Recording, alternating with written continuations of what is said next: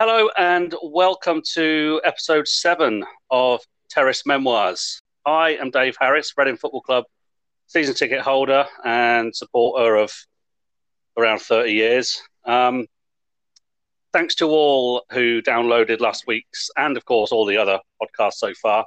As I say, we're up to episode 7. It's going really well. Last week's, in particular, with Kaz was brilliant. Really enjoyed the chat with her. And certainly received some great feedback either through Kaz or from a number of listeners. That was really, really good to hear. And further thanks go to Kaz for continuing to chat and now looking to help out to make this podcast masquerade as a little bit more professional. Of course, my guests so far all completely understand that masquerade is very much the word because they know the truth. Today, we're heading for a jaunt up north, certainly for me anyway. So we're heading for my first visit to the footballing heartland that is the Northwest, specifically Liverpool and Goodison Park, Everton, and Deepdale, Preston North End. Very grateful to my guest for joining me today, Evertonian at heart, Scouser, ex-Navy, now Copper. Has built a great affinity for Preston North End thanks to his role as football officer for that particular club within the Lancashire Constabulary. A very popular figure from what I can see and what I understand within football fans for his even-handed, proactive, and I'm sure many people would agree with me, his downright sensible approach to football policing. Big welcome to Constable Paul Elliott. How are you doing? I'm good, mate. Thank you. It's a bigger introduction, that. I mean, it's good. I'm really well, thank you. Thanks for inviting me on. I'm a bit overwhelmed by the introduction. I've been called several things over the years, as you can imagine. But I'll take all the nice stuff. Yeah. I'm good. I'm good. Good stuff. Just a quick disclaimer here, because part of the rationale for Paul coming on is partly to do with his position as football officer for Preston North End. The views expressed by him today and the opinions that he may give, they are very much his own opinions. They don't necessarily represent those of the Lancashire Constabulary and the wider police force as a whole. So yeah, just get that legal schmeagle bit and don't sue me. Or me, I've got a mortgage to pay. Quite. So. Everton fan, and of course affinity for PNE. What's your take on them as things stand right now? I think if you look at both teams this season, I'm probably in the right job and support the right team because they've both been largely underwhelming, haven't they, this season? Flattered to deceive. It's been a difficult up and down season for both clubs. For various reasons. Everton and Preston both started really well. And we're flying, but the inconsistencies of both clubs at home, if you look at the both teams' home records, they've basically mirrored each other. They've been awful at home. Mm-hmm. I think Everton's record at home this season is probably the worst, certainly in Premier League history. And their away form is the best in Premier League history. Mm-hmm. Similarly, Preston have really struggled. Deepdale used to be a bit of a fortress, and they had a long-standing record of the amount of unbeaten games, particularly midweek. They seem to be for years and years of working there. Nobody ever beat them on a Tuesday night at Deepdale. Mm-hmm.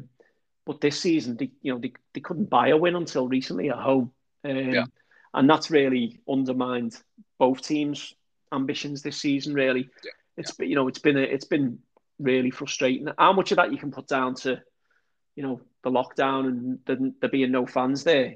It's clearly played a big part in everyone's season, hasn't it? I think you look at some of the results and some of the teams, and you can clearly tell those teams who thrive off the emotion of the supporters at home seem to be really missing that. And when the teams who maybe aren't as vociferous at home seem to be doing really well. Without pointing fingers and naming names, you look at teams like West Ham. It's the season they're having is incredible, isn't it? Now, most West Ham fans will tell you, it's difficult in that new stadium to generate the sort of atmosphere. Yeah, absolutely. But does that come as any surprise to you, given who's in charge of them, or is it? So should I ask? Do you still look out for sort of David Moyes and how he does, given what he did for Everton, or now that he's gone, he's kind of out of sight, out of mind? David Moyes is one of these characters. He'll always split opinion with Evertonians, I think. There's, the way he left the club will always leave a bitter taste in the mouth. Yeah. Things could have been handled differently, and he'd probably be the first to admit that. But ultimately, he came to us at a time when we were really lacking in any direction and any sort of sense of pride, and he gave us a bit of that back, and I'll always be grateful for him coming and giving us what he gave us. Because he took over just after Walter Smith, didn't he? And you were sort of right down in pretty much in the doldrums as Premier League, sort of Everton's Premier League history goes, if I remember rightly. Yeah. Walter had come in off the back of Joe Royle, I think, and Joe had brought us some real, brought us the FA Cup, and again he brought us that fight and belief and ambition after an absolutely dreadful time under Mike Walker, which we probably best not even go into, to be honest. And Joe came in and did a great job again. That fight and belief, and the dogs of war and all that, got us to the FA Cup and won us the FA Cup. And then we sort of thought we were going to build a bit of a head of steam and get back where we wanted to be. And it sort of fell a bit flat. And then Walter came in, and again, Walter had done great, hadn't he, in Scotland. And again, that just fell flat. And then Moisey came in and sort of picked us up really and gave us a bit of a shake.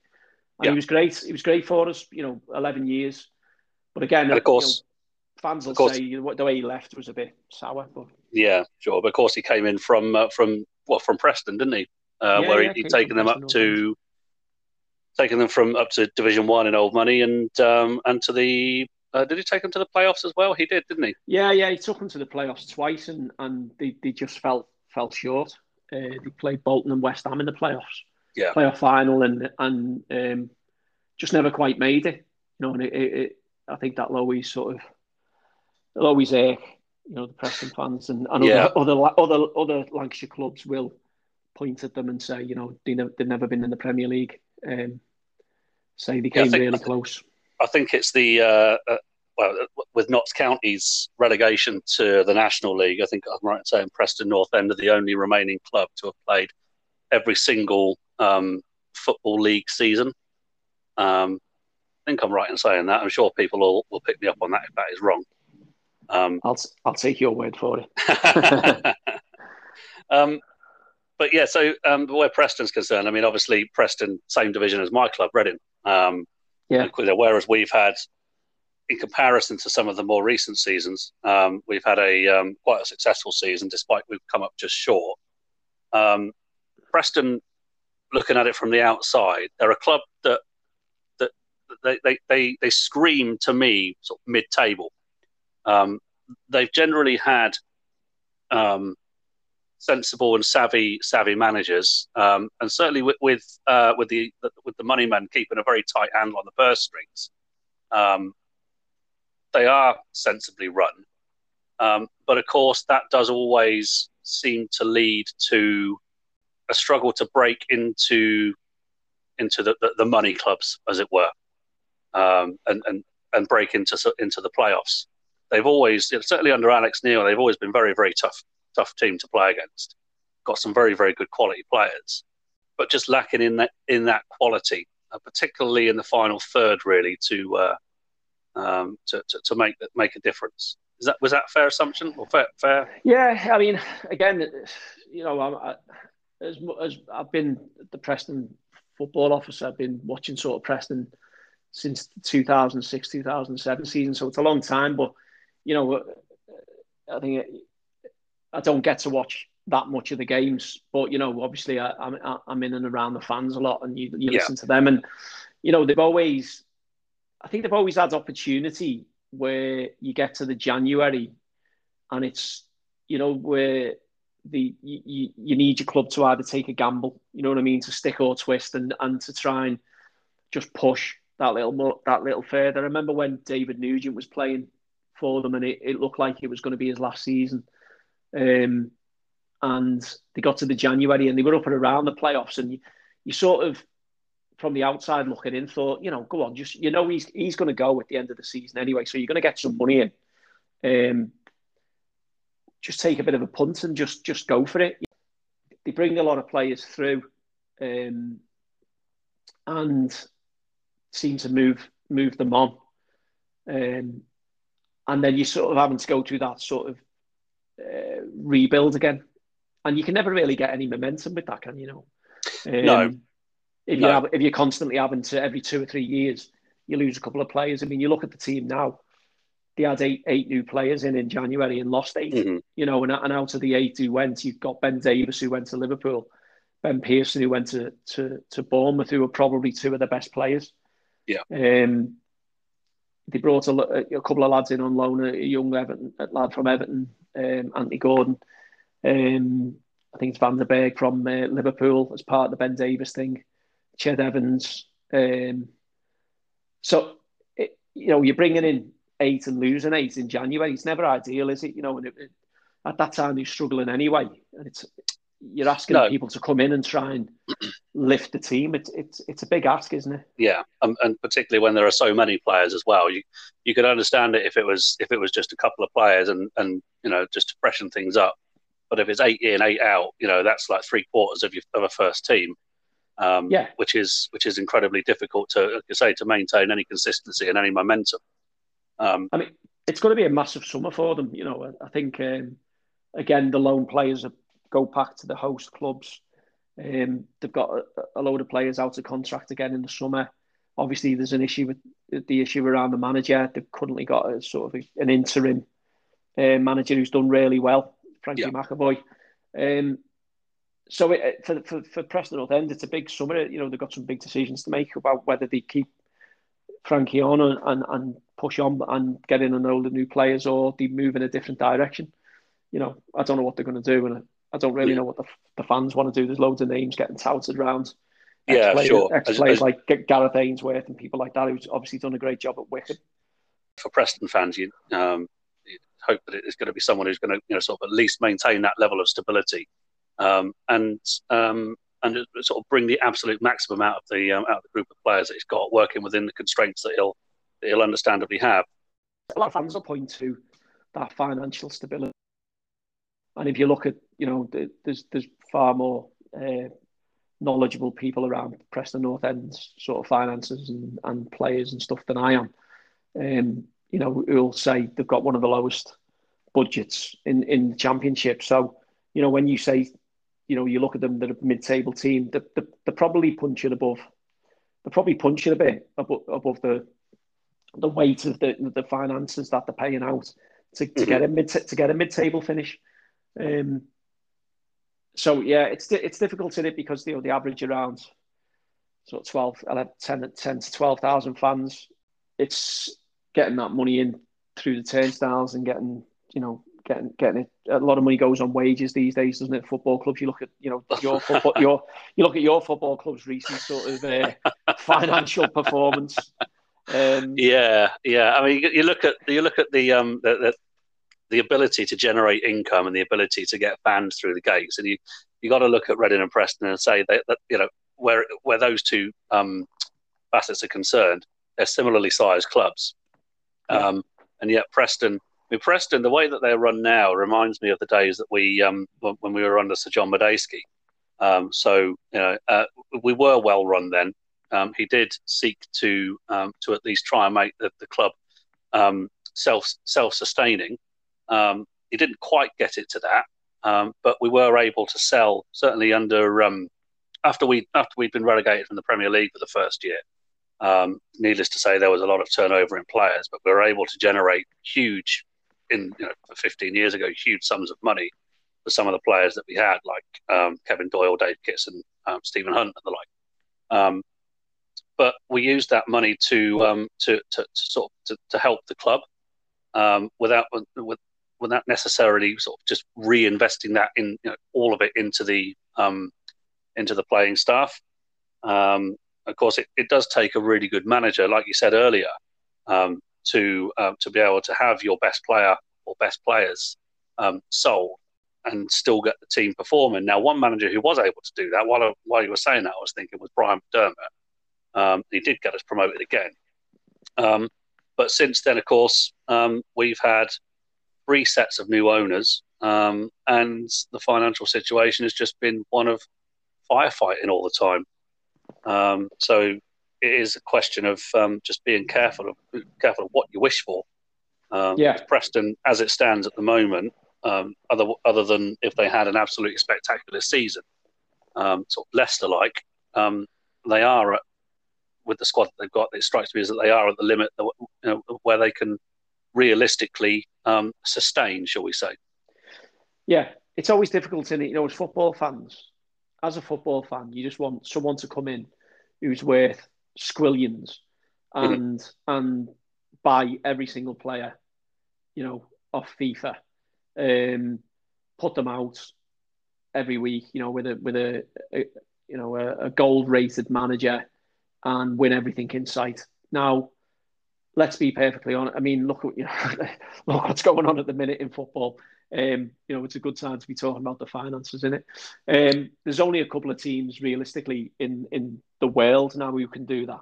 And as football fans, none of us are realists, are we? We're all dreamers. We're every single June or July, we all secretly think this could be it. You know what I mean? It doesn't matter who you support. You think this could be our season. We could have a good cup run, or we could do whatever. But realistically, there's only a couple of teams who are going to win. The Leicester story a few years ago was magnificent, wasn't it? And it was so refreshing to see, and for them to break into it all, which has probably sparked what's going on at the minute, isn't it? Really, someone breaking into the top echelons, and other clubs thinking, well, actually, we don't want other people to do that, because that might mean that we can't play in that league. So, yeah, I think we all want the best for our teams. Sometimes just having a team should be good enough. If you ask the Bury fans, Oh God, yeah. We've got to sometimes take a step outside of our own, step away from our hearts and start using our heads and think, you know what? Let's just be happy that we've got a football team to go and watch every weekend. To take us back to the very beginning, we had a quick chat beforehand, and Goodison Park, first visit there, 1977. Is that right? Yeah, I'll be honest with you. I was born in 73, so my recollection of it isn't great. Now, my dad assures me it was 1977. And he's basing that on the fact that he missed half the game because I trapped my fingers in the wooden seats in the lower Bullens where he always used to take me. And I spent like half the game, he reckons, in the first aid room crying. So his recollection of it is far better than mine. I sort of, it's a bit sketchy as a 4-year-old, I think. But yeah, I think it was a night match as well. And my sister was born in 76, the end of 76.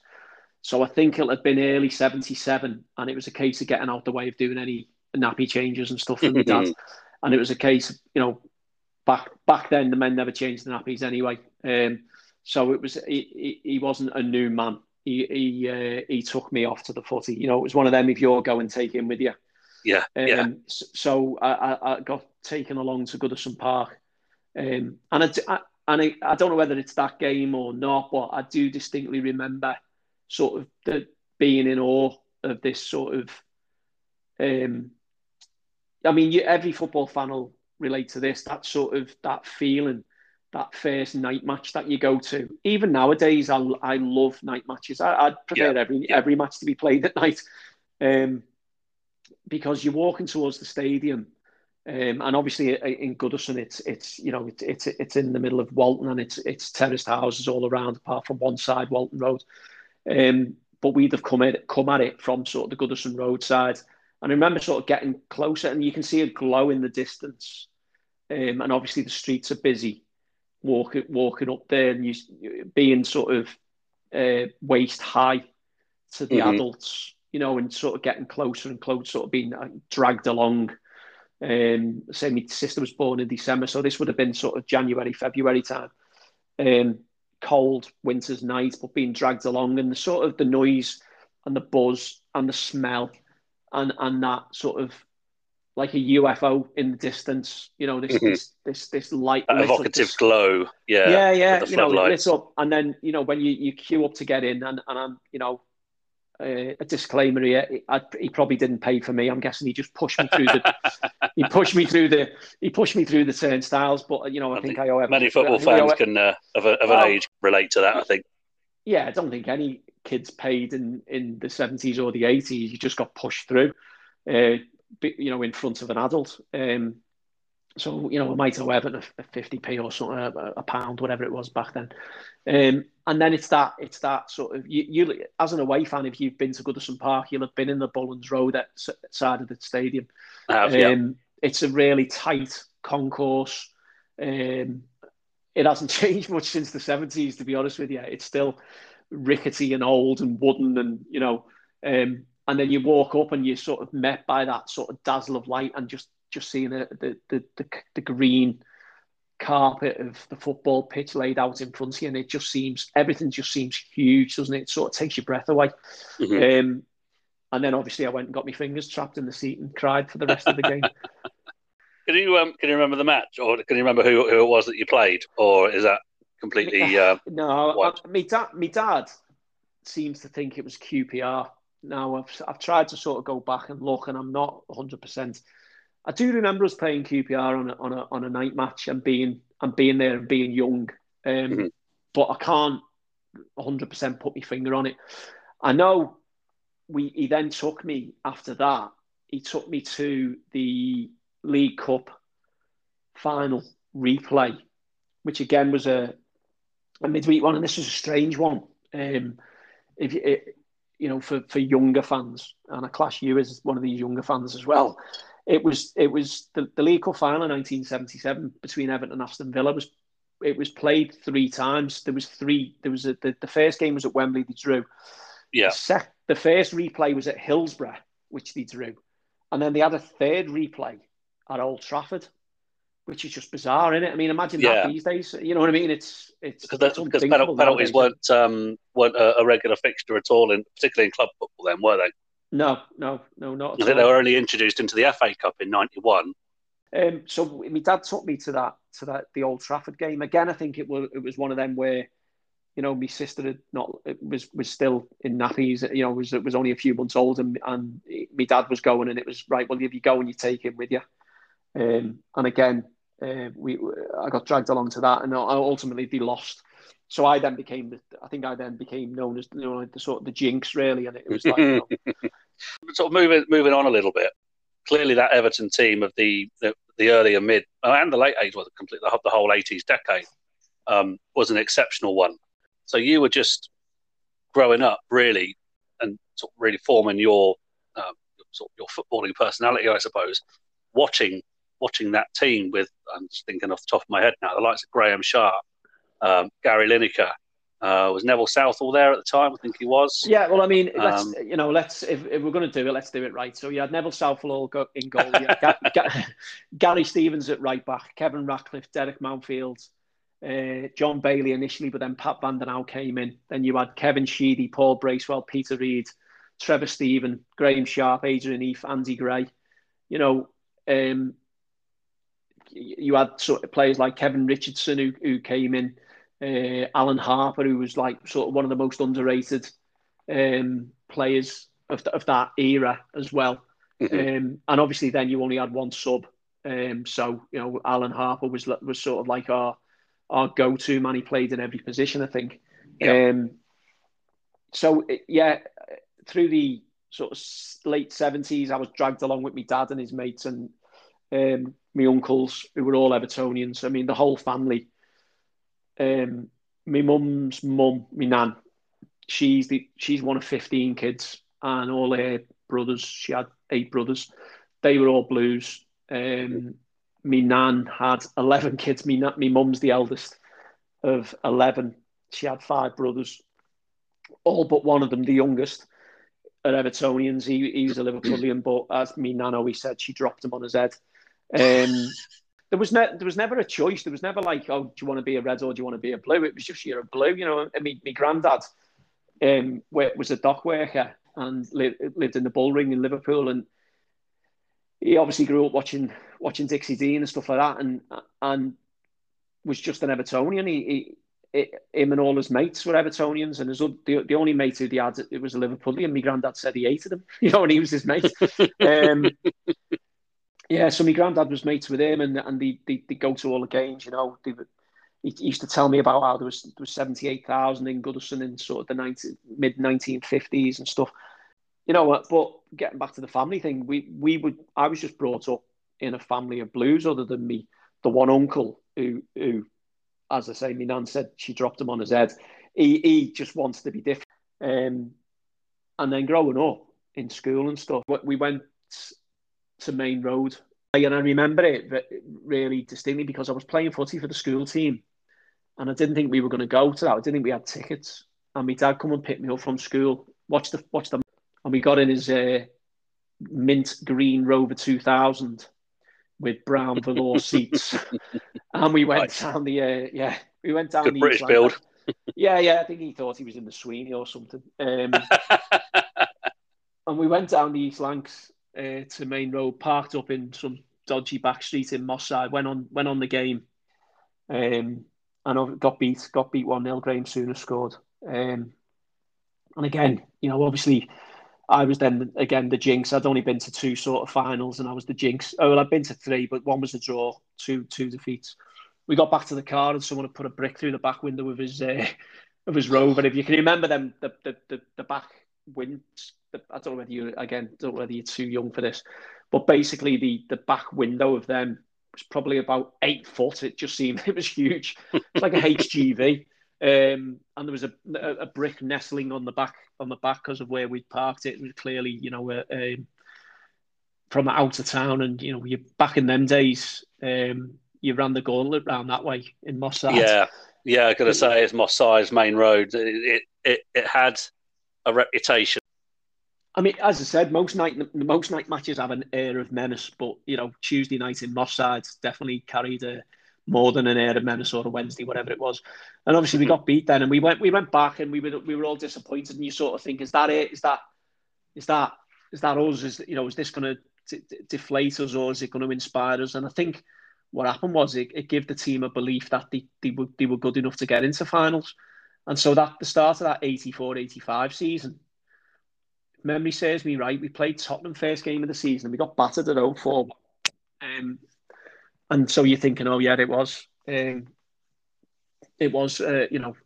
fleeting glimpse of what we could have done. Mm-hmm. Then we just went on this incredible run, and the confidence in the team, and it was a really young team other than Peter Reid. You know, you had Neville in goal and Gary Stevens, who was an England international. So you had, you know, Neville, a Welsh international, arguably the best goalkeeper in the world at the time, or certainly over the next few years. Gary Stevens, who ended up being the England fullback. Mm-hmm. Kevin Ratcliffe was the captain of Wales. He was only young, and he'd come through the youth system at Everton. Derek Mountfield, who was a local lad. You had John Bailey had been sort of moved. He played a few games. Pat Van Den Hauw come in. Trevor Stephen again, who went on to, you know, real success with England. Peter mm-hmm. Reid, then, you know, he just had to come into his own in the middle. Paul Bracewell, they brought in, I think, from Sunderland, who was just a class act. You know, Reid, was all about grit and getting a tackle in, and Brace was just all about skill and you know, he's so cultured. And he had Kevin Sheedy, who we'd got from Liverpool reserves. Again, you know, an absolute sort of wizard of a left foot. And Sharpie, who was my favourite player, you know, he just came into his own. Sharpie, he for me, you know, there was he just epitomised all the Everton number 9s that my granddad had told me about him, and then my dad had told me about, my dad's favourite player was Alec Young. My granddad's was obviously Dixie.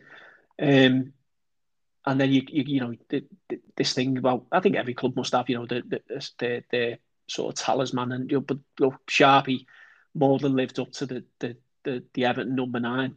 I went to every game that season. Again with my uncles. My uncle used to live in Bootle near the Mons pub, which if any Evertonians are listening to this, they'll be familiar with. So my dad, by this time, my dad was a taxi driver, still is. So he'd sort of work on a Saturday, but what he'd do, he'd take me down, drop me off at my uncle's, and then we'd just walk over to the ground via a variety of pubs on the route, and go on the game with my uncle Mick and Dave, and they used to take me everywhere, home and away. I went to every game. It was an amazing time to be an Evertonian, and anyone who sort of followed the team through those successful periods, you go to every game thinking you're going to win every game. Yeah, and it's brilliant. And I don't think we ever got complacent either. I don't think we had the chance to get complacent, to be honest with you, because of what happened then later on, a few years later, with Heysel and stuff and the band. But I don't think we were ever complacent. I think we really appreciated it and we really enjoyed it. And it wasn't like a sort of, oh yeah, we're going to win today. It was like it was still there was still an excitement to that. It was never, oh, we'll probably we'll win today. It was just like every game was exciting, and obviously that built to a crescendo, because obviously we'd won the FA Cup in '84 against Watford, and so we were in the Cup Winners' Cup, and so I skipped forward a bit there. Yeah, so because from the Milk Cup we went on and won the FA Cup, and that's when we sort of thought, you know what, these are half decent. Let's go into the new season really on a buzz, and then we got beat off Spurs.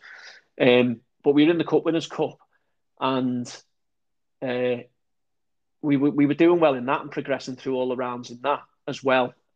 I think we stumbled at first. I think we played University College Dublin in the preliminary round. I think we might have drew with them, or we struggled in the first leg, and then we beat them at home. But then we went on and we obviously that obviously culminated in the famous night at Goodison when we played Bayern Munich. Who were clearly the favourites to win it, April 24th, 1985. They were clearly favourites to win it, and I was in the Gladys Street that night with me bob hat on, stood in the top right hand corner, and it was just an unbelievable experience. I mean, most Evertonians will tell you that was the sort of their best night. The best night that they'd had in Goodison. It was they gave them a good going over, and deservedly sort of got on to the final, which ultimately was a bit of a, although it was amazing, and me and my dad went to that in his green now repaired back window Rover 2000. It wasn't an anticlimax, but beating Bayern Munich was the statement game. Yeah. Rapid Vienna, I think, had only got into it because Celtic had been an issue with fans trouble, and Celtic, I think, had been kicked out. So Rapid Vienna got through to it, and it was, although we were drawing 0-0 at half time, it was like an exhibition game, the Rapid Vienna game, and deservedly, obviously, we went on to win 3-1, and that. The end of the week, we'd wrapped up the league, we won the Cup Winners' Cup, and then we played United then in the final of the FA Cup to do the treble. But I think it was just a game too far for us. Yeah, that was the Norman Whiteside. Yeah, Norman bending it round. With 10 Men United as well, wasn't it?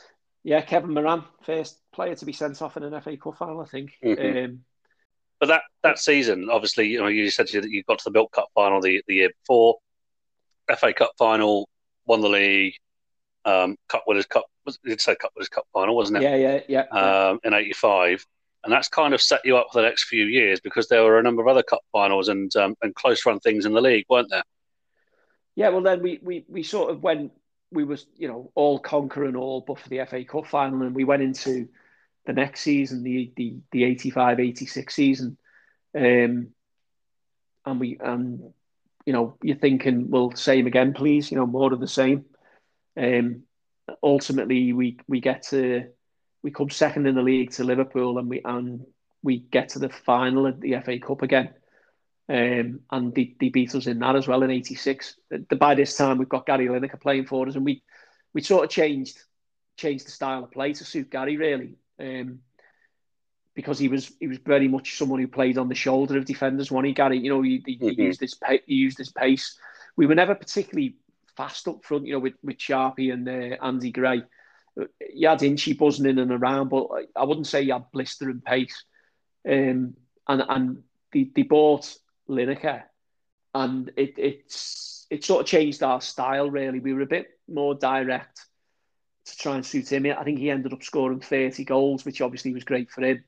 But ultimately, we were runners up in the league and the cup to the other lot from across the park, which was the bitterest of bitter pills to swallow. Yeah, well, we won the league. We won the league the next year. We got Gary Lineker famously went to Barcelona, and we won the league 86-87.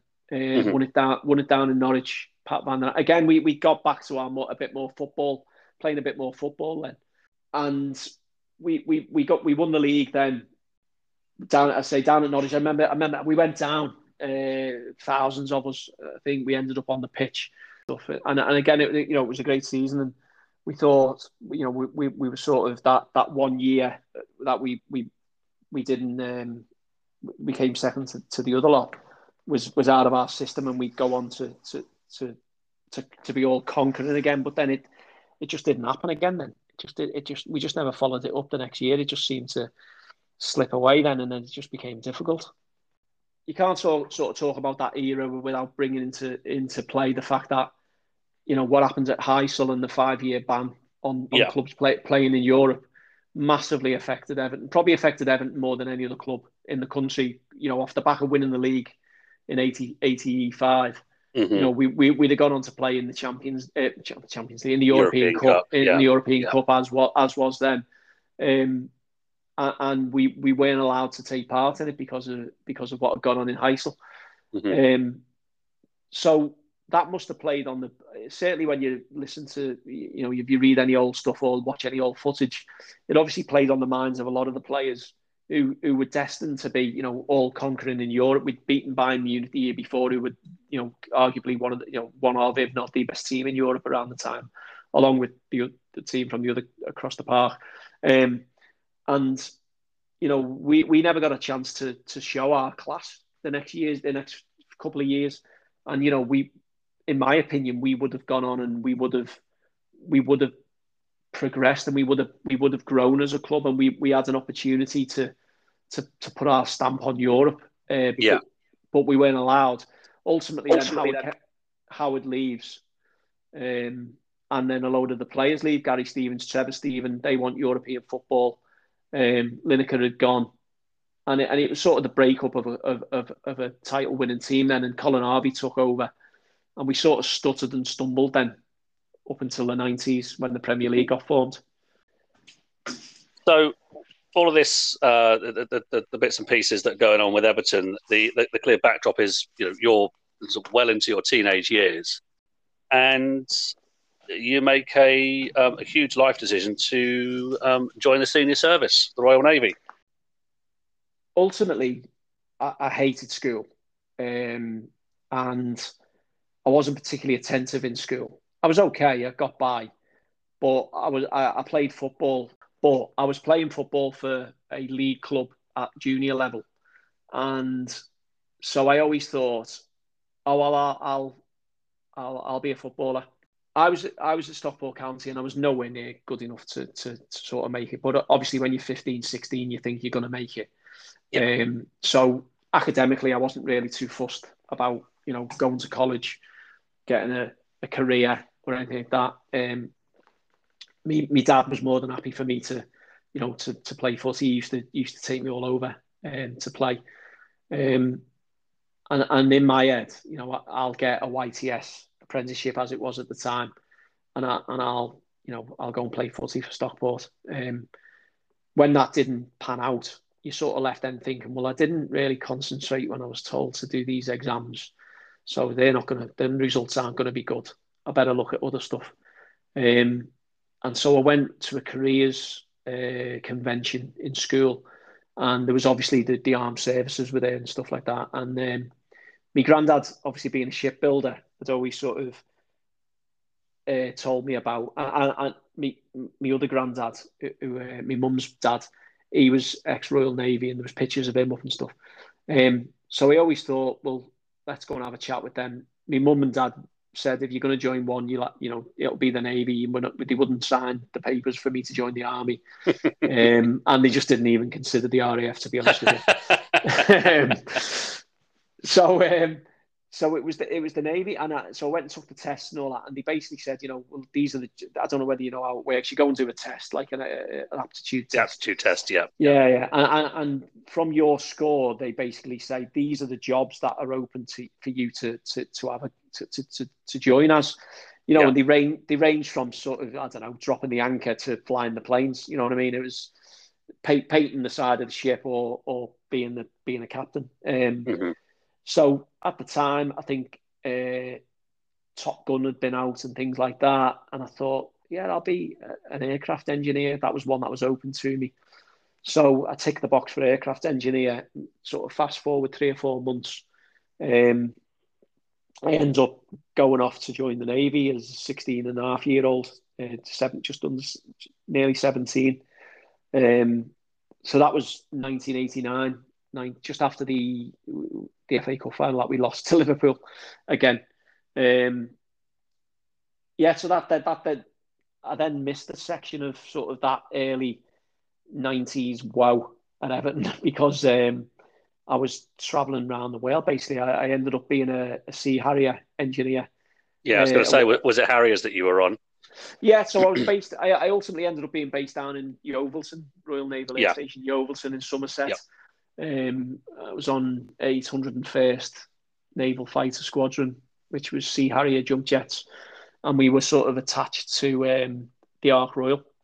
So whenever the Ark Royal went anywhere, we went with them. Really, for a few years, it was it took me all over the world, and I carried on playing football as well with the Navy, which was good because they back then, I don't know whether they still do now, but certainly in the sort of late 80s, early 90s, and probably before that, if you were any good at sport, you basically didn't have to do any work.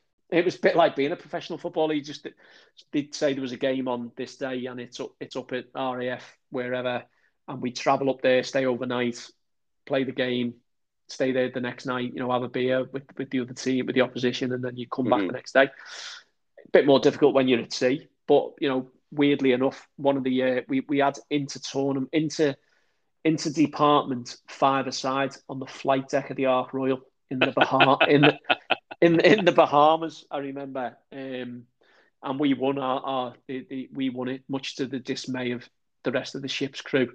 And I suppose those aircraft catch nets have got to be used for something, because they don't catch aircraft very often, do they? Yeah.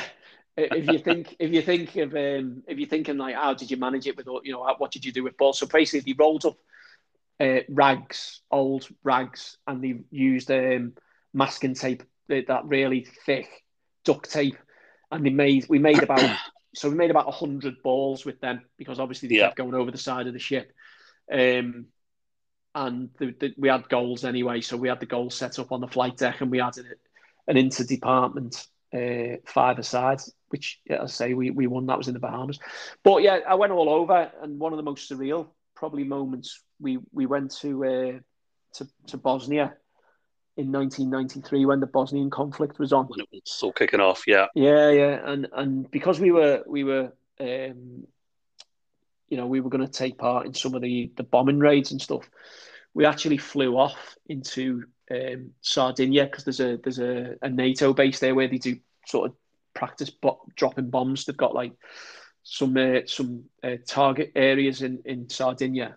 But yeah, so we ended up flying out, and they couldn't fit us all on the aircraft that we had to fly out on. So some of us end up going to Sardinia, to Sicily, sorry.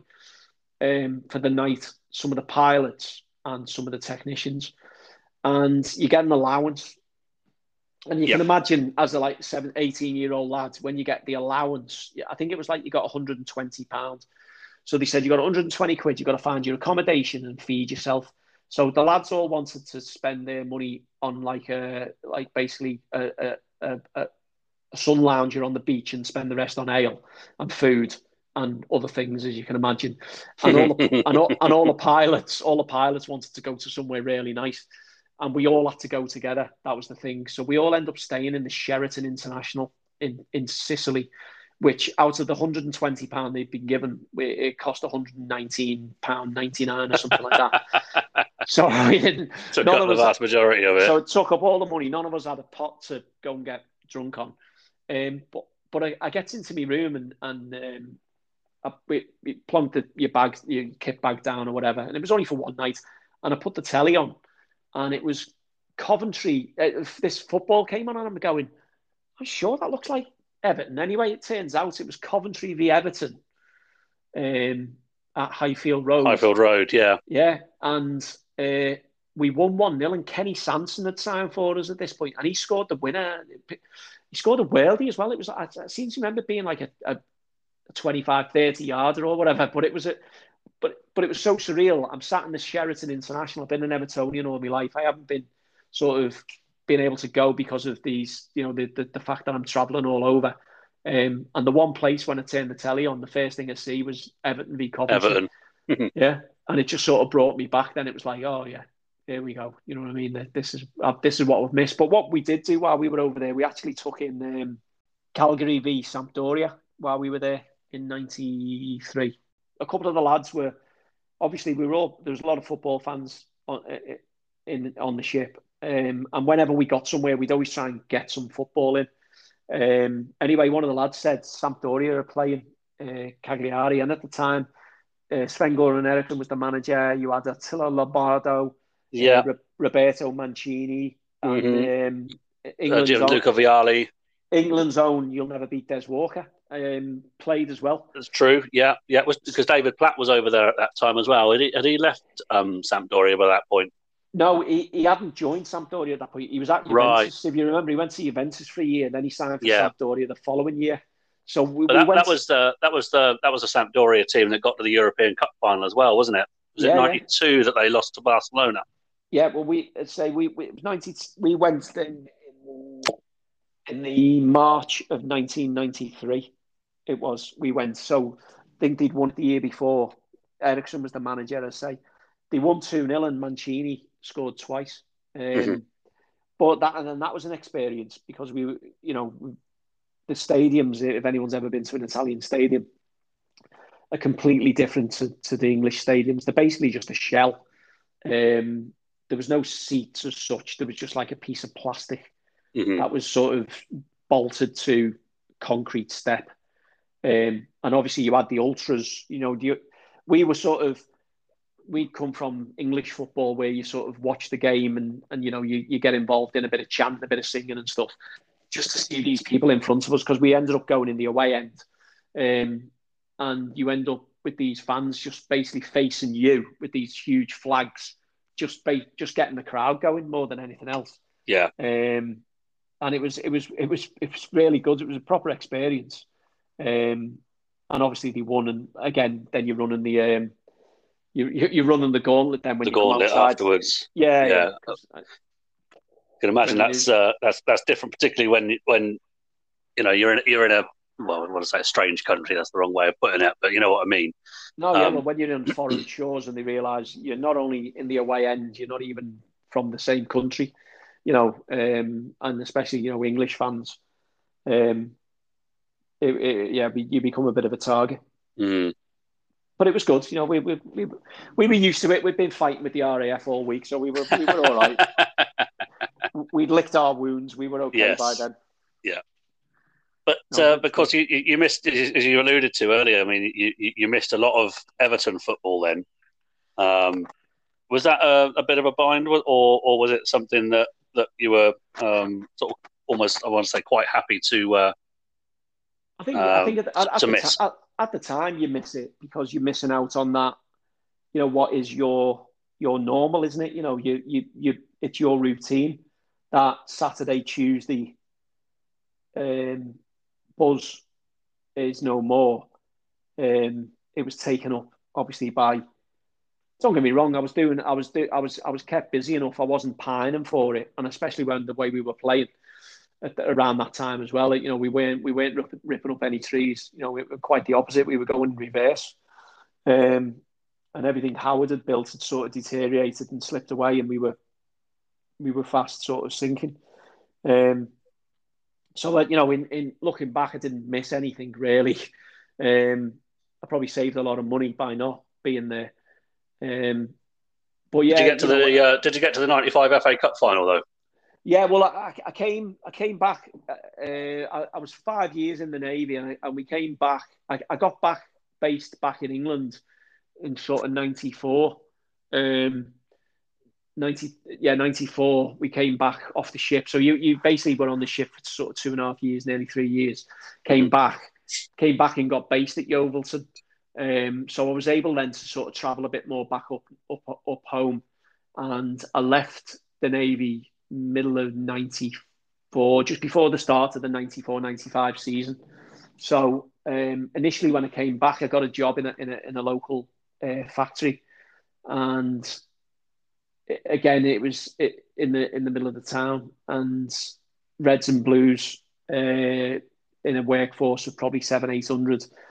And quickly formed, little cliques with people, and found out a couple of lads who were going to every game, all the Everton games, and I got in with them. Ended up getting my season ticket back then for the '94-'95 season, in the top balcony then. Yeah, and started getting back on it. Then obviously Joe Royle had come in then. I mean,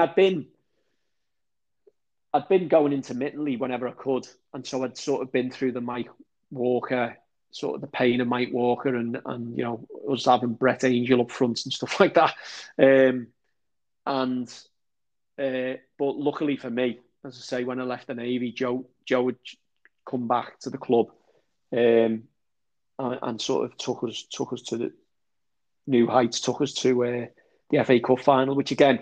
So that season I went to every game, home and away, with Keith and I like Dobbo, and there's a lad who Paul Grady, and we used to go everywhere. We went we literally we'd get in the car. Keith, what every good football fan wants is someone who's teetotal, because Keith was teetotal. Keith was teetotal. Designated driver every week. Cheers, Keith. Yeah. Keith was a professional driver. He was a taxi driver, so he didn't touch a drop, and he duly picked up the mantle of designated driver for sort of every single game. Yeah. And we did every game, home and away, culminating obviously. Remember going to Bristol City in the third round in the January, and I've sort of tweeted about this from the football account. And it was one of them games where I don't know how we won, but we won. Matt Jackson scored a worldie, and the whole stand. If you can remember when you went to Bristol, I think you were in the opposite end to the end that you're in now, because it's obviously been redeveloped. The Wedlock end, the Wedlock stand. Yeah, so we were in that, and I think it was a terrace, and we travelled down. Keith had driven, parked up in some industrial estate, had a couple of pints. Get on the game, we're awful all the way through. Matt Jackson comes up with this absolute screamer into the bottom corner, and the whole of that stand on the right, if you remember, it was elevated. It was a strange stand. It used to be elevated, and like a brick. Yes, yeah, bit. Yeah. So for the one on the right from where you are in the Wedlock stand, yeah. But they built more seats further down, didn't they? But yeah, back then, yes, you're right. It was elevated. So didn't have the seats sort of elevated. Down. And it had these steps coming down. So that stand, when Matty Jackson scored, and it was really, really late, could have even been like injury time. It was late on. That stand sort of emptied very quickly, but not emptied as, oh, we're all going home. It was like emptied, we're all coming on the pitch. And you're like, oh, look at all them, they're all going. Oh, no, they're not going. Oh, actually, they're coming here. And it was, again, getting outside in that car park, the gauntlet was again ran back to the car with sort of police horses and pitch battles all the way back to the car. Really, it was certainly an eye opener. But then we then went on that journey. Then that was the third round. We ended up beating, I think it was Norwich at home. We ended up in the semi-final at Ellen Road. Against Spurs, who obviously had Jurgen Klinsmann playing for them at the time. And I don't think we were given a hope in hell, really. Unfortunately for us as well, I don't know how this happened, but we end up in three sides of the ground. Everton were given three sides. I think that's it's mainly. I think it's, if I remember rightly, it was down to just purely the accommodation, the attendance accommodation, as it were. So that big new two-tiered stand at Ellen Road holds something like 18,000, I think, which is almost half of the capacity of Ellen Road. Hence why you got both ends and the camera under the pitch, or the stand under the camera. So I end up in the stand under the camera, and I can't remember the names of the stands, but I end up in that stand. I think 15 of us went on a minibus, and Keith drove, which was good of him again. And we get there, and we're in three sides, and you're sort of like, well, this is like a home game now. It's they had the massive stand, the two-tier one with as you say 18,000 in, but we had three sides of the ground, and I think that massively played into our hands, and we were probably. That was probably the best we played all season, that game. We were outstanding. I remember watching it. Yeah, we blew them away. They got a penalty, and I never thought... I see, even to this day, I still don't think it's a penalty. But, these at that point, being an Evertonian, and again, it'll resonate with most fans, being an Evertonian when you're 2-0 up, you never feel like two's enough. I never feel like five's enough as an Evertonian. Normally, when teams get one against us, we collapse like a house of cards, in a mild breeze. But they get one back from a penalty, and we're then thinking, these are going to just have a proper go at us now. But then Joe Royle makes the inspired substitution that he never ever made, when Daniel Amokachi comes on the pitch. Brought a bit of ammo on the pitch, yeah, when he wasn't supposed to come on. And he goes and scores a couple of goals. Twice, He scores two when he wasn't even supposed to be on the pitch, and we run out 4-1 winners, and then it's off to Wembley. Then, and again, we'd been to every game that season, so it was easy to get a ticket for the final. We all had season tickets. I remember going to the hotel, and there was these lads stood outside, big lads. Do you want to sell your ticket? And then so we really thought the wind was behind us. So there was no way we were going to sell them tickets. They were offering £300. I mean, which back then would have was a week's wage, probably. A lot of old money, yeah. Probably a bit more. Well, it was more than a week's wage, given we paid 30 quid for the tickets. But we didn't sell them. We all went the game. It was just an amazing weekend. But yeah, it was great. And then it was just then you sort of back, because I was back home then as well. I'd left the Navy at that point. It was pretty much back to where I was when I left off in the late 80s, and it was home and away pretty much every week with Keith at the helm. Thanks to Keith. Keith is getting a lot of props, to be fair. So, in fact, and the designated driver is certainly, if it in the case of somebody who doesn't drink, it's one of those almost unwritten roles that is underrated, isn't it? Because it just allows everybody else to have their own time, and not because that person is, that driver is not at their expense, because certainly if they don't drink, but it does allow everybody else to have fun in their own way, doesn't it? Yeah, of course, yeah, and anyone who's followed Everton home and away throughout the 90s will know Keith. So I don't need to say his surname; they'll all know Keith. Keith, props to you, mate. Props to you. Hats off to you, Keith. You got me there, absolutely, and you got me, and you got me back. So, obviously, you've left the Navy. I think you mentioned in '94. Yeah. And there's that period of time, certainly over the next sort of 7 or 8 years, is a very turgid and quite mediocre time as an for Everton as a club. And we're looking sort of moving up to sort of around sort of 2002 time when David Moyes takes over. But of course, there are some changes in your own life, aren't there? So you mentioned that you've come out of the Navy. There's a factory job that you've mentioned. You mentioned off this recording so far that there was a taxi job that you had around Liverpool.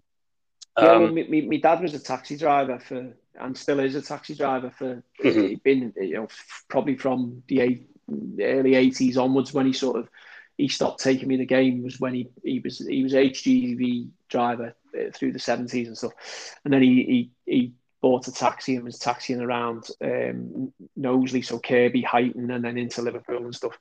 Mm-hmm. I left the Navy, went and worked in this factory where I met Keith, nod to Keith again, and the other lads who we used to go to game with. But factory life really wasn't for me, having been sort of away at sea and out and about and sort of quite active. Although it was a really good job and it was really well paid, it just didn't sit with me at all. I just couldn't really get my head around it, especially doing sort of the nights and all that. It was making turbochargers for cars, so it was engineering, and it was, I'd say, it was a decent job. But I just couldn't stick sort of that production line. Sort of felt like a bit of a battery hen, sort of rammed in. It was quite a noisy environment, and you might have noticed I like to talk a lot. So it wasn't the easiest place to sort of natter away. And so I said to my dad, any chance of jumping on the cabs? He sorted me out a collar. A collar's basically a shift. So you do a day collar or a night collar, so a day shift or a night shift. So he ended up getting me a night collar on one of his mates' taxis. I did the knowledge, blagged my way through that, and then I took up doing nights on the taxis before getting my own black taxi, the Hackneys, in and around Kirkby, and then that sort of introduced me to another group of mates who, unfortunately for me and them, they were all sort of Reds, which started another journey of pain, because once again it very much split 50-50 Reds and Blues on the taxis down there, and these lads, all of them, and they know they are, they listen to this, and a few of them follow on Twitter and stuff, and we're still mates to this day. So I was on the taxis, a group of lads, who were around my age. They were all Reds. Everton were pretty much in the doldrums, and they were sort of going all over Europe and would regularly say, "Can you pick us up at the airport?" Which was obviously an enjoyable journey home. Whenever they'd fly back from wherever they'd been, and rate 3, exactly, they'd be stinking of beer and euphoria, and I'd be sort of sat there, and I'd have to sort of get the dog's abuse for the next sort of 40 minutes to an hour while I sort of drop them all off at their houses. So I went on so I was a taxi driver for a few years, which probably then was the best practice really for joining the police, to be honest with you, because it certainly being a taxi driver down in Kirkby and Huyton and Dovecote and Halewood and into the city, into Liverpool, it teaches you one thing, and it's to sort of be to think quick, and to be able to think quick and to be able to talk to people, really. And then I joined the police in 2002. It was a massive shift. And at the time, obviously, as a taxi driver, I was still playing Sunday League football. Played for a team called FOPA. FOPA stood for the 5 o'clock piss artists in the Ormskirk League. And they very much lived up to the name. But I ruptured my Achilles twice. And when you're a taxi driver and you're, you've got your leg in plaster, no one's paying your bills for you. No. So I took the words of advice from the missus, and to get yourself a proper job. If you're going to keep getting yourself injured, you better get yourself a proper job. So I applied for the Lancashire Police, and I got in 2002. Presumably, that being a local force around shifts, you're still able to go and watch Everton. And you had that fourth place finish in 2005, when, if I remember rightly, that lot over the way, as you had mentioned earlier, you eloquently referred to them as tried to nick that away from you. They did the best. I mean, ultimately, it ended in spectacular failure. You don't want to hark on about it being, that's just so Everton. You know what I mean? Just to lose in that manner and to play one of the teams who would ultimately get, progress really far. We could have drawn anyone, but we drew like, the Yellow Submarines. Kalina somehow seen a foul that, again, you could watch it 100 times and I can't for the life of me see what he saw that day. But, it's history. And so I still managed to get to games. Obviously, I was working shifts then. So it was pretty much picking games rather than, I didn't continue with the season ticket or anything because it just wouldn't fit into the shift pattern we were working. We weren't really. Yeah. I think it was only like 2 Saturdays in 5 that I had off. But then pick me games. But then the almost, I suppose, based on the discussion that we've had so far, in 2007, the dream job comes up. My memory of football, there's always been police at football matches. This sort of concept of no police being at football matches is like a new thing, really. Mm-hmm. So sort of quickly, when I joined, I'd started working. You'd start working Preston games as part of an officer on the ground or whatever. And I wasn't really conscious of a football officer role as such. I don't think, even when I travelled away with Evan, I wasn't really wary that there might have been someone from Merseyside police following us around. But there was, and back then, sort of 2000 and I'd say 2005 to 2006, one of the lads who was so you got the football officer whose job it's his job to sort of do all the intelligence, the information, and the assessments and all that sort of side of it, and link in with the club and the away teams and all that sort of stuff. And then you have football spotters, which again, hopefully you're aware of. They're the officers who travel around, get to know the fans, engage with them, and sort of get to pick out people from the crowd. Yep. And so one of the spotters was a mate of mine who I became mates with, and he sort of said, you're into your footy, aren't you? We'd always talk football, obviously. I was like, yeah. And he said, the lad who's the football officer, like a new spotter, someone had dropped out or gone promoted or whatever. Would you be up for it? And I was like, well, what's it entail? He went, well, basically entails going around the country watching football, watching the football fans and stuff. And I was like, well, yeah, I'm game for that. I've been doing it for the last sort of 20 years off and on, but watching my team. So I started as a football spotter in sort of 2006, 2007 season. And then the lad who was in the job at the time, Guy, he moved on. He'd been doing it a good few years and he'd sort of been an England spotter and stuff and gone the World Cup in Germany in 2006 and stuff. And he decided to move on to a different job. So it was a bit like the football job's sort of known through policing is a bit like dead man's shoes. Once you're in that job, you're not really going to move on until you either retire or you pass over to the other side. So it was rare for for the job to come up. Anyway, the job come up, and at the time there was a lad who was sort of a regular spotter and had been a spotter for years, and it was like, well, he's putting in for it. There's no point in putting in for it if he's putting in for it because he'll definitely get it. So I don't think any of us put in for it. He got it, but then he knocked it back. He got the job, and then he had second thoughts and went on to do something else.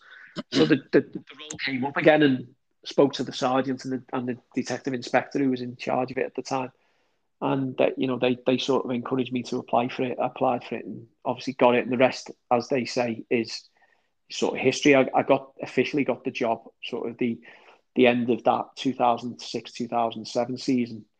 And I've been lucky enough to sort of still be doing it now. So what exactly does it entail? In a nutshell, you are responsible for providing the commanders of an area where the football team sits with information, intelligence around the team, the fans, and the team who are visiting and the fans who are visiting that area is sort of in simplistic terms, you're responsible for painting a picture for the commanders around what to expect when that event is on in their town, so that they can adequately police the event. I mean, the role has developed over the years that I've been doing it. Pretty much when I got it, it was sort of look out for the troublemakers, focus on the troublemakers, ban the troublemakers.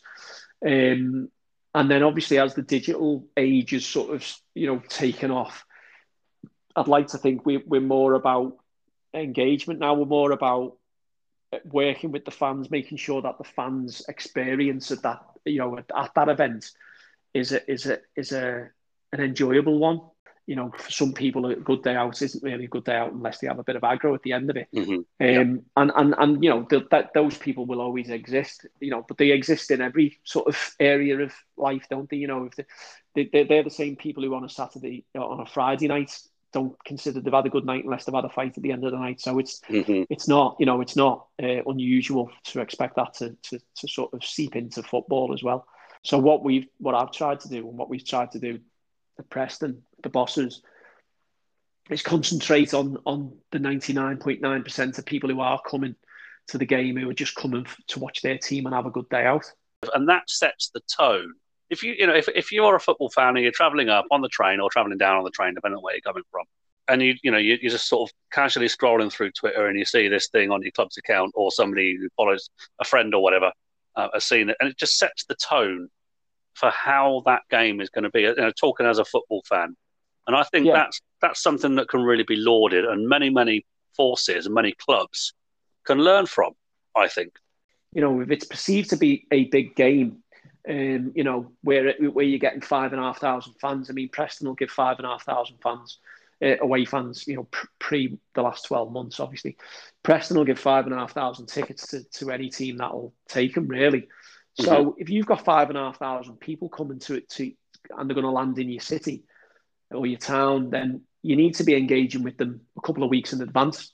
Yeah. So I do. So I tend to do a bit of research, and I'll seek out on Twitter the fans groups. The fans groups who tweet a lot, and I'll send them messages. Or I'll direct message them, just saying, does anyone want? I'm going to put some tweets out. Is there anything that you particularly like? Then not that you like. You know what I mean? Victorious sandwich if you're a Fulham fan or whatever. Not that sort of stuff. If there's stuff that's going to strike a chord with your fans, what way to go, rather than just this bland, or almost autonomous robotic tweet that you could basically set them. Well, nowadays with the media tools, you could set them to go off every week every week, couldn't you? And you literally wouldn't need to do anything yourself. So I'll seek out them. I'll try and engage them. I'll try and get them involved. I'll try and provoke a bit of communication, a bit of banter. Be it Ipswich fans, posting pictures of them coming up the A14 on a tractor or something. Just something that I say, be careful of the traffic. The tractors take ages. So it's stuff like that. Stuff that is going to get people involved. And then so the idea behind that is set that up sort of a couple of weeks in advance and sort of build up that momentum towards the game. And then on the day of the game, when we've got the briefings with the bosses, I can say to the bosses, look, we've already got a bit of a rapport with the fans going. So when he does his briefing to the cops, he can say to them, look, we've already sort of virtually met them. Their expectations of us are this: we are going to be fair, we're going to be friendly, we're going to show them where they need to go, we're going to help them get to where they need to go. We're not going to be impact too much on their day. We should be like a good referee, shouldn't we? Where you don't notice us until throughout the day, really. Yeah. Almost. I want to say light touch, but not even light touch. Sort of.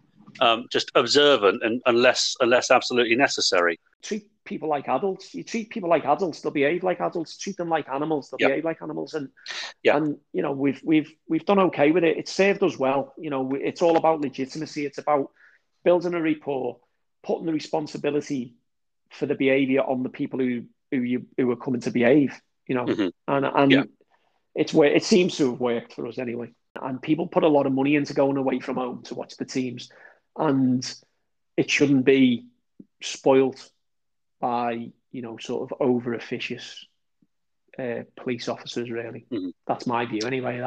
I never liked being policed like that, so I don't police like that.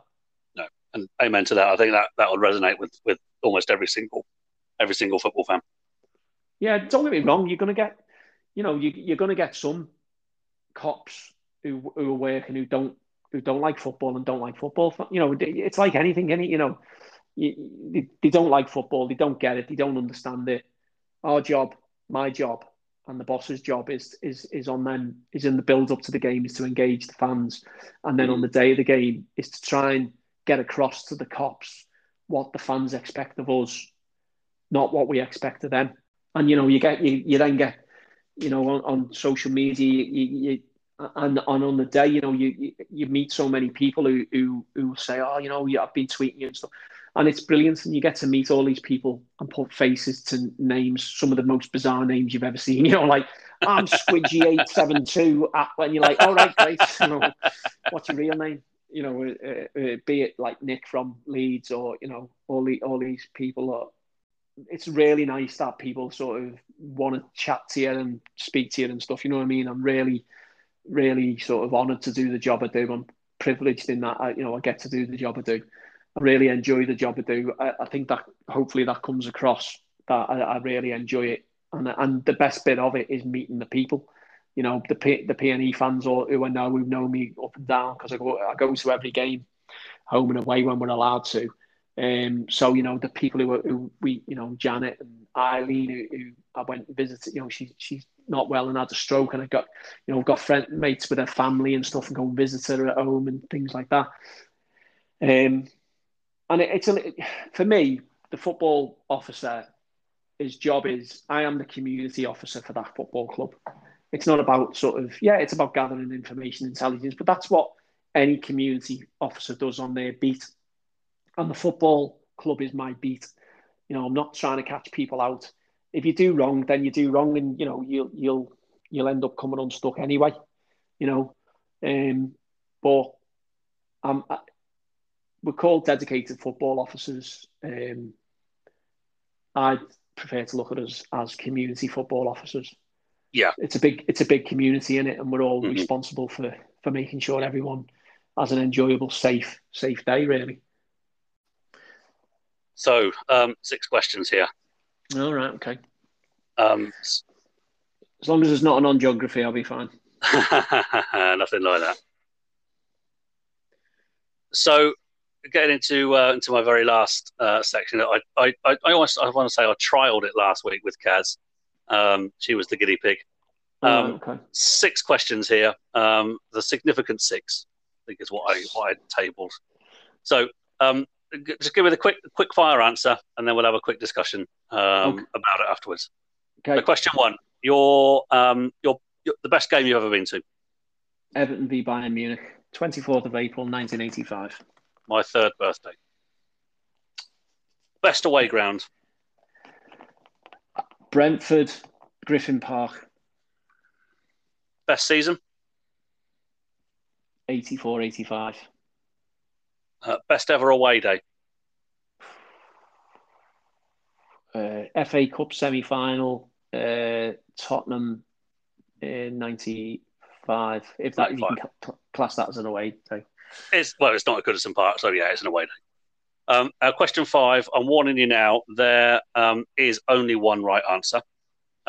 Your favourite current Everton player?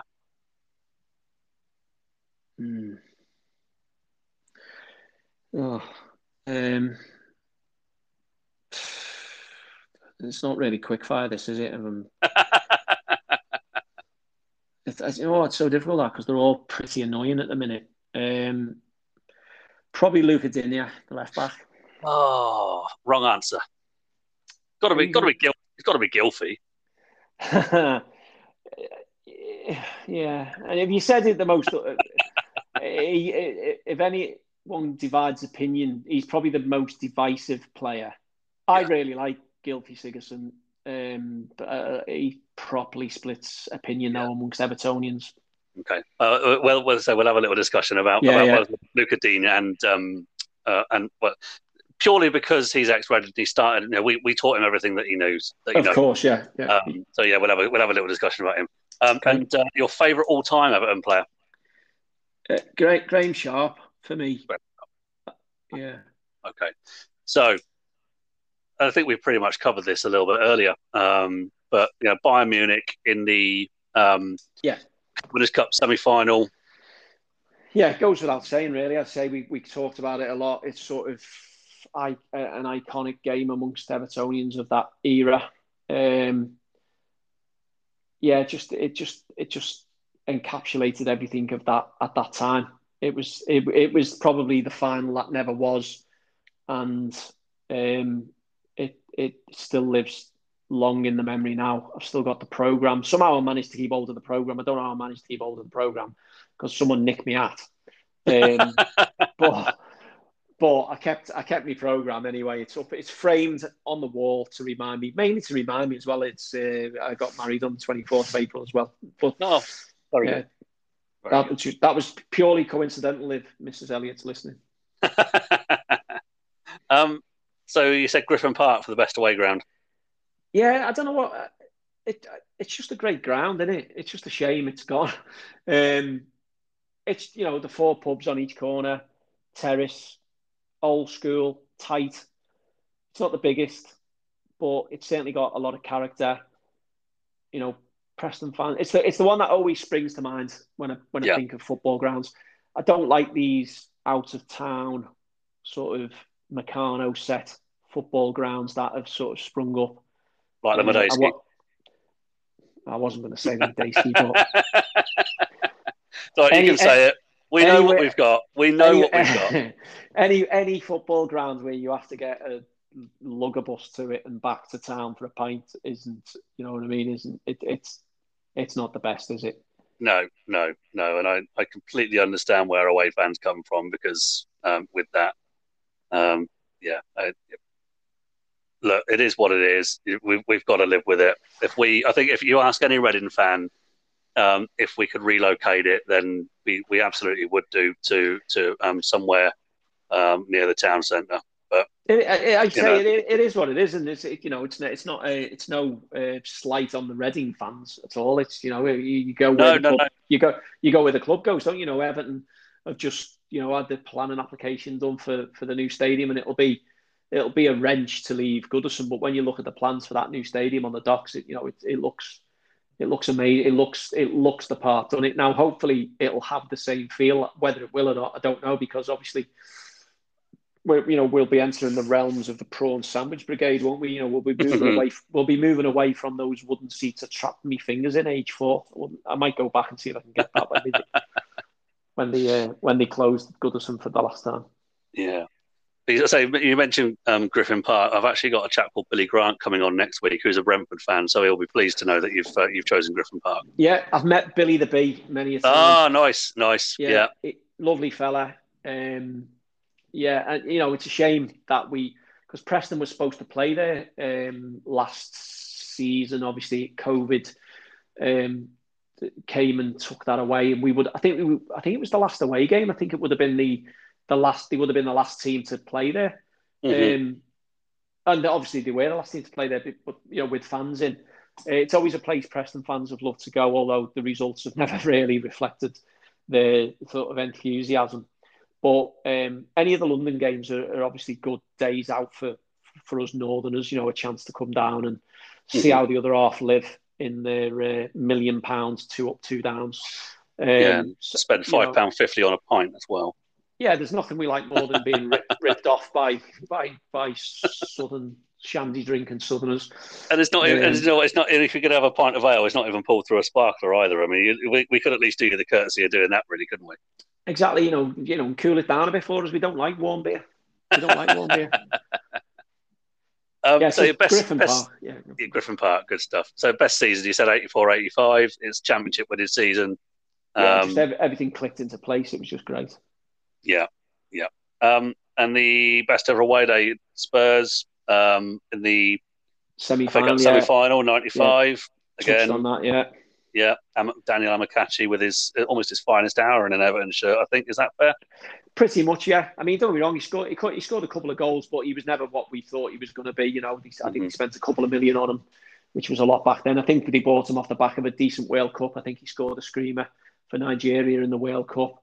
I seem to remember him. I think we probably bought him off that. Another one of the sort of YouTube. You watch the 30-second highlight reel on YouTube, and you think you're getting Maradona and you're getting Madonna.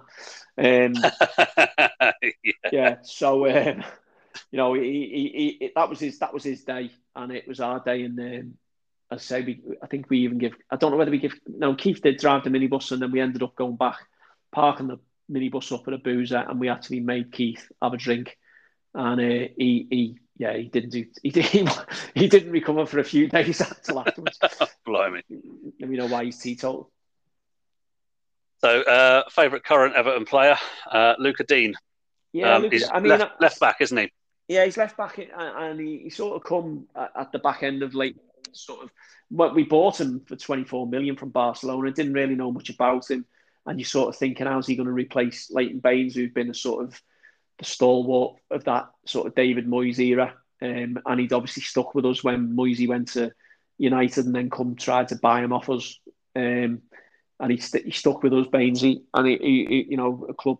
I think it's fair to say, a legend. You look at his contribution. It was if it wasn't for Ashley Cole, he probably would have had 100 England caps. Mm-hmm. He was an outstanding footballer. They brought Luca Dean, and you sort of thought, I don't see where he's going to fit in. This lad, I don't think he's going to get a game. I don't think he did get a game for the first few months, and then he sort of come in, and quickly his sort of reputation grew, and he's truly outstanding footballer. I think he struggled of late, but then the whole team has, and that's why I sort of struggled to pick a. It'd be brilliant to get on the game and see, James Rodriguez, who I sort of questioned us buying him. But then again, it shows what little we know about football when, he come and you like sort of thinking, well, he's a Real Madrid reserve. He didn't really light up Madrid, and then he went to Munich. He didn't really do much there. He's 29. He's never been that player that, lit up the World Cup for Colombia.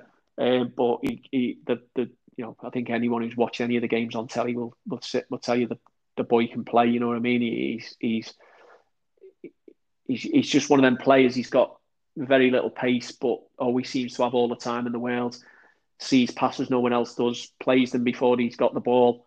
And I only hope that the fans get back in and he sort of sticks with us, and he can sort of get over these niggling injuries that he picks up, whether that's of his age or whether that's just the way he is. I don't know.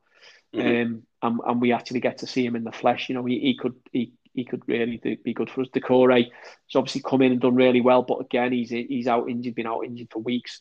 Alan, another one who's a good player, come in, but again, he's only played 19 games, I think, out of 33.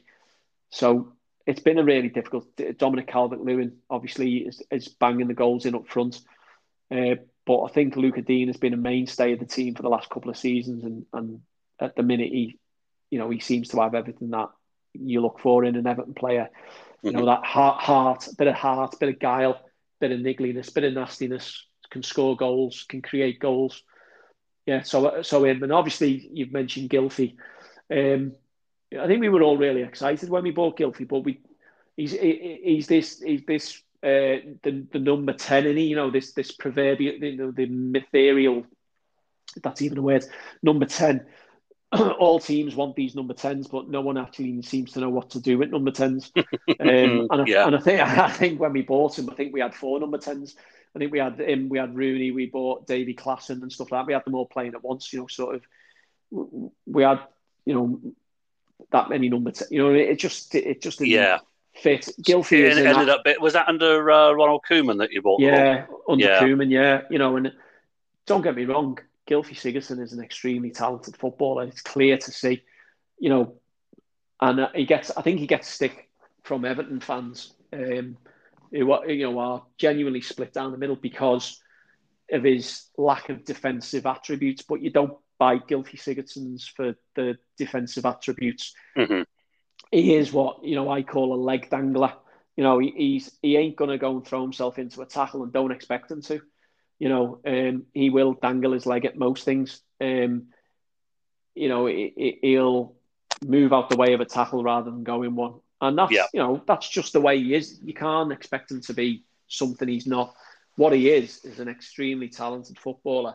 When he's got the ball at his feet, or when he's in that space that he likes to drift into in between the midfield and the back four. And he can, you watch him against Tottenham in the FA Cup where he scored a couple, he set a couple up. Very much like James Rodriguez in that he can see a pass before the balls come to him. yeah. And sometimes I think with some of these players, I don't know whether you find it, I don't know whether Reading have ever had any of these players, but sometimes they're too good for the players around them in that they play a pass that a more switched on player would have been onto, and it would have been, and you'd have been going, what a pass that is. But because they're not necessarily on the same wavelength, they don't see it, and then it makes the player who's played the pass look stupid. We have had, and the one that springs to mind immediately is Marek Matejovski, who scored. You might have seen it. He scored at Anfield. It would have been about the 4th or 5th minute in 2008, and it was an absolute worldie. We talk about top bins, and this is proper top bins smashed on the volley, but it's completely overshadowed by the fact that it's the only frigging goal that Javier Mascherano scored for Liverpool, same game. Right. But yeah, he was brought in to provide that midfield guile when we were we're having a real struggle in our second season in the Premier League. And in the Championship, we obviously sold the likes of Kevin Doyle. We'd sold Dave Kitson. We'd sold Stephen Hunt, and but even then, some of those players, they just weren't on the same wavelength. He'd been brought in from the Czech Republic. He was a Czech Republic international, and he was the sort of player that you've literally just described. He was a bit of a leg dangler. He was a yellow card waiting to happen because yes, he was playing in central midfield, but he's not the sort of player to go and get stuck in. It was in a very, very similar sort of Gylfi Sigurdsson mold. In fact, they actually played together. They played in the same team in 2009-10 at Reading. But Matejovski is the one that immediately springs to mind because he was just on a different wavelength. And there are some highlights on YouTube of us playing Leicester. They'd just been promoted. And we absolutely battered Leicester. And Matejovski was the everything good about our performance then, and we had Brendan Rodgers as our manager then as well. If there was any manager that was going to get the best out of Matejovski, it was Brendan Rodgers. And everything good about us in that game went through Matejovski, and we lost 1-0, having absolutely battered them. They scored with a set piece on half time, and we did one of those games where we did absolutely everything but score. So I know exactly where you're coming from with that. With that, he's just a completely different wavelength, different gravy. Yeah, and as I say, sometimes they make above average players look bang average because they're not thinking, they're not quick enough to think, they're not quick enough to see that pass that he's going to see, that he's going to slide through on an angle. But so a notable nod to Gylfi from me, but at the minute, just to keep you happy more than anything else. I'm pleased. And Graham Sharp, favourite all-time Everton player. Yeah, I think having grown up an Evertonian and with my granddad sort of banging on about Dixie Dean and Dave Hickson, and then my dad picking that up with Alex Young, the Golden Vision he was known as, and Joe Royle. Then we moved into sort of the 70s, 80s, Bob Latchford. Along came Sharpie and he sort of took that number 9 shirt, made it his own. And as I say, because of the sort of the way I'd been brought up and these people who'd been spoken about, I think I sort of clung to him as my Dixie Dean. He was my Dixie Dean. He was my Alec Young. There was a great team, and you could pick anyone through from that 84, 85, 86 team. Neville Southall in goal, probably the world's best. Gary Stevens was probably the best right back in the country. Kevin Ratcliffe. Pace to burn at centre half. Pat Van Den Hauwe, tough as nails. You wouldn't want to. Reputation, didn't he? Oh, you wouldn't want to meet him down at that. I actually met him a couple of seasons ago. One of the lads in work bought an Everton top or something, and he got automatically entered into this, play at Goodison type thing, and he won it. He got into it. So nice. And it was bring someone along anyway. He asked me, did I want to play at Goodison? You're not going to say no, are you? So along we go, and we were met at the ground by Pat Van Den Hauwe, who showed us around the change. We got changed in the home dressing room, and he was, I can say, even though he's getting on a bit, he's still as scary as he probably was for them attackers, in 20, 25, 30 years ago. So you had Pat Van Den Hauwe, and then, again, Trevor Stephen, immense talent. Sheedy, wonder of a left foot. Peter Reid, hard as nails. Bracewell, an absolute sort of magician of a player. Inchy, Adrian Heath, floating around and busy and getting goals, and should have had England caps, but for Brian Marwood. Andy Gray, obviously brave as a lion, stuck his head in everything, scored that goal against Notts County while he was lying on the floor. Responsible for, probably more responsible for helping winning us that league that year than anyone else, really. Got some really vital goals. I seem to remember 2 away at Leicester that we went to with my uncle. But Sharpie, for me, just sort of does it. 30 goals that season when we won the league. And he just epitomised everything my granddad and my dad had told me about people, the strikers who wore the number 9 back in the day.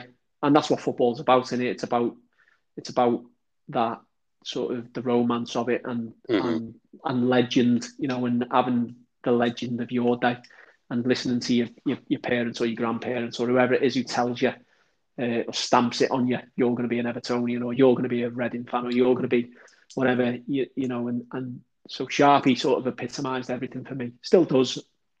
Still, he still works for the club. I love Graham Sharp. Yeah, I think that completely resonates, because I'll always say that my favourite ever Reading player was Michael Gilks. He's sort of left winger. You said about Kevin Ratcliffe. I mean, Michael Gilks had an absolute pace to burn. First promotion I ever saw, we had Jimmy Quinn as our number 9, Michael Gilks on the left wing, and Jimmy Quinn scored 37, 38 goals that season, 46 games season, of course, but so many goals just came from a Michael Gilks cross, Jimmy Quinn far post header. It was just, he'll always remain my favourite player. And again, like Graham Sharp still works for the club. He's a coach at the club. I'll always be thankful to Gilksy for almost being my first love, I suppose you could say. Yeah. I think everyone, we're all the same football fans, aren't we? We all sort of cling on to those people who we've sort of looked up to, the ones we wanted to be. I'd say when my mate played for Everton, I said to him, like, can you get me a shirt? And he got me. He said, which one? I said, get me Sharpies, and he did. He got me Graham Sharp shirt. So it was nice. Still got pride of place in the house. Yeah, is that framed and on the wall? It is. It is. Nice to hear. On the wall in the loft, because she won't let me put it in the house. Converted loft, I hope. Yes, of course. Paul, it's been an absolute pleasure. I've really, really enjoyed this. Just a couple of quick notes to my followers. Please feel free to follow me. I know Paul put out a tweet just before we were starting to record, and I can already see on my phone I've got countless notifications of people following me. So thank you very much, Paul. No worries. That's more followers for me. Follow me at Terrace Memoirs on Twitter. There's a Facebook group, Terrace Memoirs. Email me for any feedback or anything like that, or anything if you want to come on the show, or you just want to offer a comment, say the good work, or you're absolute rubbish. I don't mind. I can take it. So the email address is Terrace Memoirs. The email address is terracememoirs@gmail.com. Follow me personally on Twitter at handbags82, and also please follow Paul on the PNE football officer account. It's at PNE Police. Is that right? That's correct. Yeah, that's correct. But yes, otherwise, just leaves me to say once again, thank you so much, Paul. It's been an absolute pleasure. I've enjoyed every single minute of it. Yeah, it's been really good, mate. As I said to you at the beginning, I got my little scrapbook down from the loft, in anticipation of sort of trying to claw back the memories and stuff. And then,